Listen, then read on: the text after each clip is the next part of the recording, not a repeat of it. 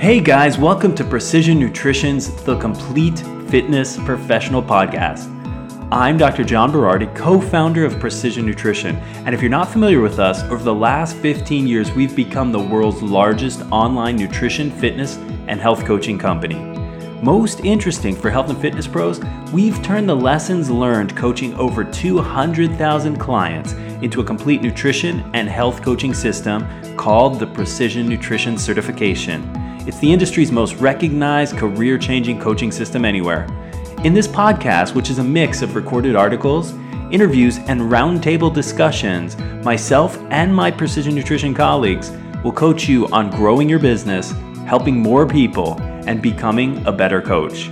We'll help you become more than a personal trainer, strength coach, or nutritionist. We'll help you become the complete fitness professional. So let's get started. Hi, this is Bryce from Precision Nutrition, and today I'm reading the article, Don't Act Like a Man, 5 Ways to Challenge Male Stereotypes and Coach Men Through Change, by Russell Moore. A lot of men struggle with food, eating, and body image, but don't talk about it. Are cultural or individual beliefs about quote-unquote being a man to blame? In this article, we explore how acting like a man can hold men back. Plus, we offer 5 ways to challenge male stereotypes and coach men through change. And a quick note, as a piece that explores gender, this content may be sensitive for some. With that said, we believe it's important to examine how traditional male stereotypes can negatively influence men's experiences with food, fitness, and body image. Of course, there's no such thing as a stereotypical male because men have such a wide spectrum of experiences.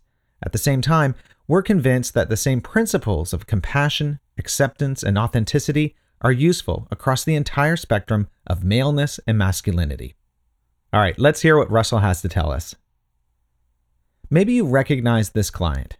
He came to you because his doctor warned him about his blood pressure, or his spouse urged him to investigate his chronic digestive issues, or his buddies have been razzing him about his extra insulation. He's a nice dude, but he's a little tense. You can see it in his hiked up shoulders and clenched jaw. He always greets you with a handshake, but avoids direct eye contact. He doesn't smile a lot. He briefly mentioned that work has been crazy for him lately, and that he's going through some family stuff too. You suspect he's struggling, but he doesn't look like he wants to talk. Your conversations tend to be emotionally flat, and your questions about his diet, his exercise, his sleep, his stress are met with a poker face and one-word answers. But you wonder, is this really the whole story? Well, talking about our lives can be messy and confusing and personal. This may be especially true for men. Vulnerability. Truthfully, being vulnerable is hard for everyone, not just guys. Many women feel they need to manage hectic lives full of careers, caregiving, and keeping it all together. They're not supposed to show their untidy parts either. But men are particularly prone to being stigmatized for being, soft. Cry? Nuh-uh, be a man. Talk about your feelings? Show me the exit door. Admit your weaknesses? Over my dead body. However, in order to move past our struggles, we need to acknowledge pain points, explore what's not working, and often ask for help. And then we need to be willing to fail over and over again. All of that involves getting incredibly vulnerable and transparent. Yuck. For many guys, old gender ideas die hard. Think of all the male role models you can. How many of them can you imagine hashing out their feelings about their body or their fears about becoming frail and old? How many of them can you see humbly asking for help or admitting that much of their life isn't working anymore? How many of them can you picture crying? And no, not the crying of the championship winner as he sings his national anthem and the one stray tear drips down from his clenched square jaw. Lots of guys believe that being a good man means keeping it in. If you're a guy, think about the number of times you've heard variations of the following phrases in your own life. Be a man. Man up. Men don't cry. Grow a pair. You hit like a girl. Run like a girl. Lift like a girl. If you're a coach or trainer, you might even have used these phrases as motivators or lighthearted jabs. And although they're often spoken casually, they penetrate our cultural consciousness and prime our expectations of what appropriate male behavior is. Further, these messages may discourage some men from being vulnerable and talking about important things in their lives. And so, these messages perpetrate the following kinds of beliefs. First, Men aren't supposed to burden others with their problems. They're supposed to figure it out on their own. Second, men aren't supposed to open up to others, especially not other men. And third, men aren't supposed to ask for help, directions, or show signs of weakness. As a result, even when they have a lot going on under the surface, many men will fight to keep up appearances. Everything's fine, they say, even when it's not. We're also taught that certain problems and solutions are gendered. For instance, culturally speaking, especially for straight guys, it's not traditionally manly to struggle with eating habits, have a complex emotional relationship with food, worry about how your body looks, be limited by pain, injuries, chronic illness, or disability, be overwhelmed by stress, or to ask for help. And these topics are especially prone to gender bias. Almost all materials about disordered eating and body image are by and for women. Of course, each person has a different relationship to gender norms. Some people stick closely to their culture's script for what it means to be male or female, and some people enjoy actively opposing and smashing cultural gender rules. And some people do whatever they like, and they're only barely aware that gender is a thing in the first place. Yet despite individual differences, to some degree, gender norms and expectations shape many parts of our lives. This includes things like our sense of who we are, our behaviors, mannerisms, and language, the roles we choose to play, such as provider, father, or supermom, how we are in certain environments, such as the gym, and how we relate to others, like our friends, partner, coach, coworkers, doctor, and so forth. And yes, getting in shape is gendered. Free weight areas in gyms are still mostly filled with men grunting and flexing. Yoga and Zumba classes are still mostly full of women. Coaches may expect that men want to bulk up and that women want to slim down. Supplements aimed at guys have names like Berserker or Extreme something or other and sound more like Bond villains than nutrition products. Among precision nutrition coaching clients, lots of guys don't seek help until they're in dire trouble, after a major injury, health scare, or other crisis that leaves them little choice but to start making changes. And even PN coaching interest is gendered, as we see it at 2-to-1 ratio of men to women on our coaching pre-sale lists, and that same ratio persists at registration. And what we eat is gendered too. Who do you imagine wolfing down steak, beer, wings, and chili cheese fries? Who do you imagine delicately picking at kale, yogurt, smoothies, and fruit? In North American culture, we have particular ideas around which foods are traditionally masculine and which are feminine. For example, there's a hungry man dinner in both regular and XXL size, but there's no man watching his waistline or hungry woman dinner. How and why we eat is also gendered. A recent study from the Cornell Food and Brand Lab found that men eat up to 30% more food when they're in social situations. That same study found that women eat slightly less food when around others. And culturally, eating a lot is often part of traditional heterosexual masculinity. This works for guys who want to gain weight, but not so much for guys who want to lose fat and or make healthier choices. According to Kevin Niffen, one of the Cornell study's authors, even if men aren't thinking about it, eating more than a friend tends to be understood as a demonstration of virility and strength. Eat an epic portion of steak and potatoes? You demand. Opt for a salad instead of fries and leave half your burger untouched? Bro, what? Plus, men are socialized to ignore pain and discomfort. Stomach cramps and heartburn? Throw down some antacids and walk it off. Choosing food consciously, checking in with appetite, noticing feelings, and engaging in self-care is seen as something only women do. Many men feel that these habits are unmanly. They might not say it that way. Instead, they'll say they're too busy, or they don't have time, or listen, my boss is on my case right now, and I really can't deal with this health crap. Of course, men still have feelings, even if those feelings aren't culturally accepted. Just because it's not considered culturally okay to feel, think, or do certain things, it doesn't mean that stuff doesn't happen. Men may feel insecure when they stand in front of a mirror, poking at their love handles, or critically inspecting their pecs. Men may compare themselves to fitness magazine cover models and feel inadequate and ugly. Men may have dreams of feeling confident in a swimsuit. Men, after a stressful day at work, may just want to lie on the couch and eat a pint of peanut butter swirl. And yes, men may have feelings of uncertainty, overwhelm, shame, and grief that they struggle to handle. But men, particularly heterosexual guys who have more traditional gender ideals, may also feel that these things aren't supposed to happen or be felt. Problem is, to change our outsides, we we need to face our insides. In PN coaching, clients work on their inner game, thoughts, feelings, and automatic behaviors, so they can change their habits and bodies. Even in our Level 1 and Level 2 certifications for professionals, PN shows students how to manage that inner change process as they evolve as a coach. This means at some point along the journey, whether coach or coachee, people have to face, cue the dramatic music, their feelings. To change, you have to believe different things. As a health and fitness professional, you might start with practical matters. What foods to eat, how many reps, how many hours of sleep, and so forth. But eventually, you'll need to talk about the less surface level matters, like beliefs. For many, unhealthy beliefs about food, exercise, and their bodies are major limiting factors towards progress. This might include gender bias beliefs like men don't eat salad or women shouldn't have big muscles. These beliefs might sound trivial, but they influence a person's behavior in powerful ways. If a man holds beliefs about food or his body, you can bet those beliefs are showing up in his life, shaping his behaviors and his results. Often, beliefs have been around for a long time and may be reinforced by a person's environment or relationships. When they become aware of the beliefs that shape them, they might not like what they see. They might be immature, prejudiced, and unforgiving. Therefore, exposing our beliefs can be uncomfortable.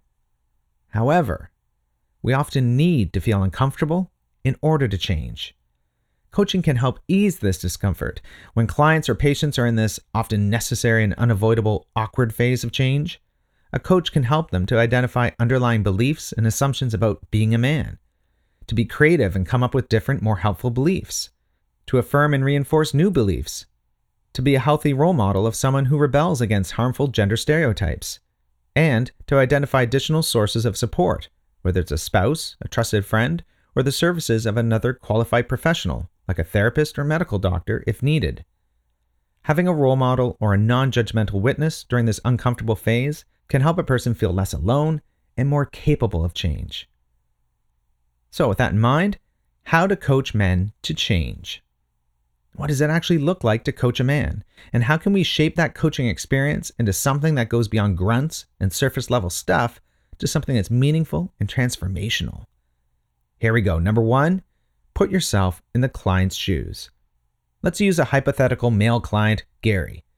Thanks to a recent life crisis and an aching back, Gary has decided that it's time to change. He's just signed up to do a consultation with you. Gary arrives at the gym and is instantly reminded of why he hasn't worked out since college. The place smells like the inside of a hockey bag, the music is loud, a part man, part gorilla wearing a Crush It t-shirt stares him down before ripping 400 pounds off the floor and dropping it with a smash. Clearly his back doesn't hurt. Everyone at the gym seems to live here. Why are these people even working out? Gary wonders. They're not fat and old like me. His blood pressure is going up and he's barely made it past the front desk. Then he meets you. Step number 2, use coaching skills to help put clients at ease. In this situation, there's a lot you can do to make this process more comfortable for Gary, therefore making it more likely he'll eventually trust you, open up, and explore change with you. You can help by creating a safe, welcoming atmosphere, building rapport immediately, recognizing and empathizing with your client's discomfort, if it's there, and normalizing the fact that people are often nervous, insecure, and or intimidated when they start anything new. So you come out of the gym floor to greet him. You shake his hand politely and introduce yourself. You're warm and welcoming. You guide him to your quiet office, and you can sense his nervousness. You smile and lean forward to let him know you're giving him your full attention. Thanks for coming in today, Gary. I'm glad you're here. From what I've been told, it sounds like you haven't really been to a gym before. I know it can be pretty intimidating. When I first started coming, I remember feeling self-conscious. Do you feel that way at all? Gary is surprised. The coach is like him? Well, yeah, this is all new. I definitely feel out of place. You reassure him and point out what a courageous step this is. That's completely understandable. It's not easy to be outside your element. So really, kudos to you for coming today.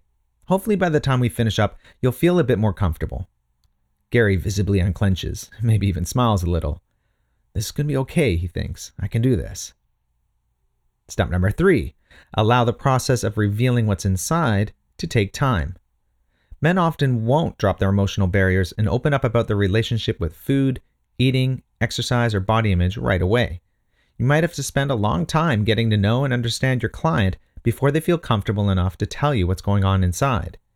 For instance, perhaps you soon learn that Gary grabs beers and wings with his buds every night. If you immediately start lecturing about liver health and sodium levels, you might miss the chance to understand what's really going on. However, a few weeks of building trust and rapport, and you might be able to inquire a little.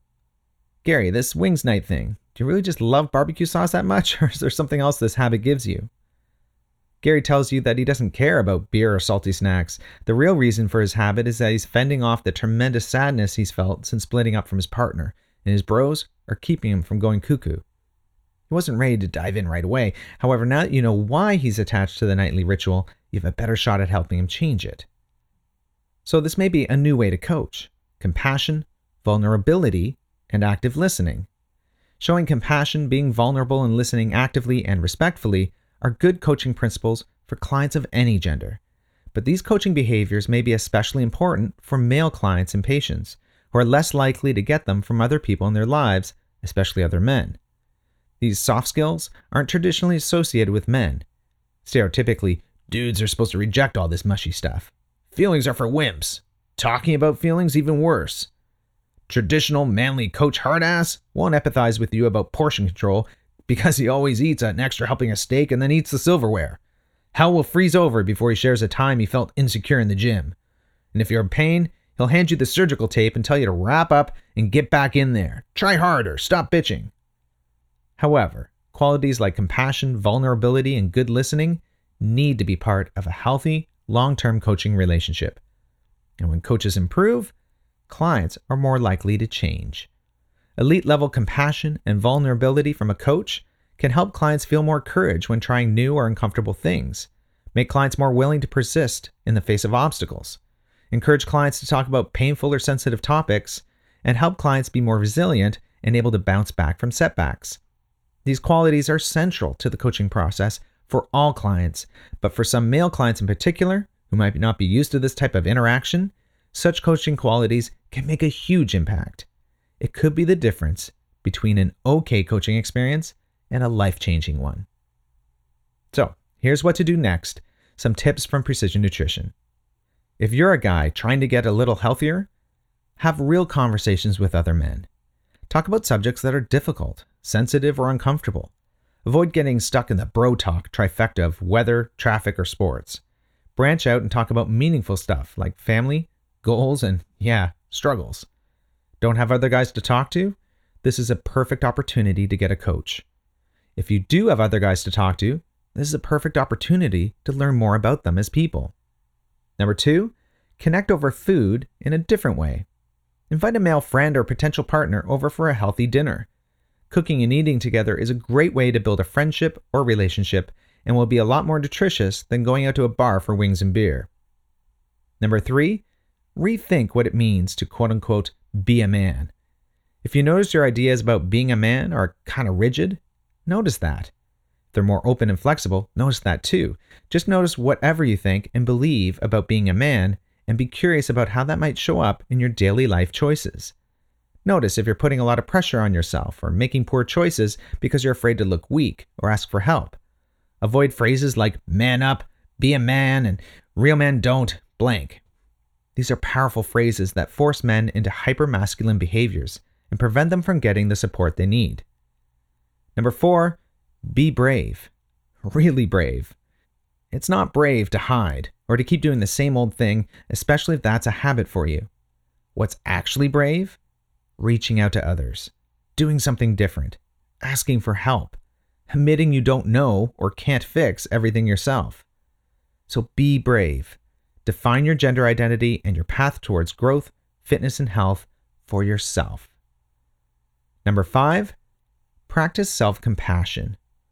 The traditional cultural of heterosexual masculinity teaches men that they should be in control at all times, and if they're not, they've failed or they're weak. It's okay to struggle with change. With health, fitness, and nutrition, that struggle can be particularly difficult. So treat yourself like a good mentor, friend, or coach would treat you. Like, I've got your back, man. And if you're a coach with male clients, number 1, spend time building rapport. Many male clients, especially older or more traditional ones who've learned some pretty specific gender norms, may not talk about deeper stuff right away. Allow this process to be a little uncomfortable, for you too. Revealing deep stuff might be uncomfortable for your client, and sitting with your client's discomfort might feel a little itchy for you. And that's okay. Put in time building trust, connecting, and creating a foundation of support. Number 2, be a role model. Break some macho stereotypes and model a little vulnerability. Something as simple as, "Yeah, I felt insecure about my body too," can be hugely powerful. Of course, don't puke your worldly troubles or ask clients to endure 10 minutes of your self-flagellation. Just go there briefly with a quick human anecdote, enough for him to understand that other people feel what he feels and that he's normal. You can also point your client to other examples of dudes breaking down their stereotypes, whether it's a group of buff slubs talking openly about their body image struggles, or the guy at your gym who wears a Crush It t-shirt but also volunteers with the elderly. Number 3, think about how you frame your instructions. Some male clients will feel more comfortable if you use guy-specific language. For instance, many guys respond better to things like projects than exploration, and may prefer the concept of thinking to feeling, as in, what goes through your mind when you have trouble slowing down your eating? Now note, you don't have to live in stereotype land of bro, dude, and arm punch. In fact, if you serve a client population with a wide range of male-identified gender expression and sexuality, that might be the wrong approach. Consider what language and ideas are relevant to each client and speak to them as unique people. Number 4, encourage slow change. Maybe your male client has thrown out gender norms years ago and is ready to rap about emotional eating on day 1. Cool. Or maybe you're working with a Vietnam War vet who believes you should only talk about feelings when they describe a flesh wound. The second guy will probably require a slower, more gradual approach to change, and that's okay. So slow down. Start with smaller, more superficial changes, get to know him gradually, and keep offering that kind, compassionate vibe. Number 5, remember, clients are whole, complex individuals. Human beings are complicated and unique. They have many rich stories, and gender is just one dimension of many. So don't stereotype or reduce people to a single factor, but do notice how particular social norms and scripts might shape your clients' belief systems. All right, this has been Bryce from Precision Nutrition reading today's article, Don't Act Like a Man: 5 Ways to Challenge Male Stereotypes and Coach Men Through Change by Russell Moore. You can read the article online yourself at precisionnutrition.com/challenge-male-stereotypes-coach-men. Thanks for listening. Have a great day. Okay, everyone, that's it for this week's edition of Precision Nutrition's The Complete Fitness Professional Podcast. For more information about how to become the complete fitness professional yourself, and for some awesome free nutrition and coaching resources, come visit us on the web at www.precisionnutrition.com. You could also visit us on Facebook or on Twitter at InsidePN. Talk to you next time.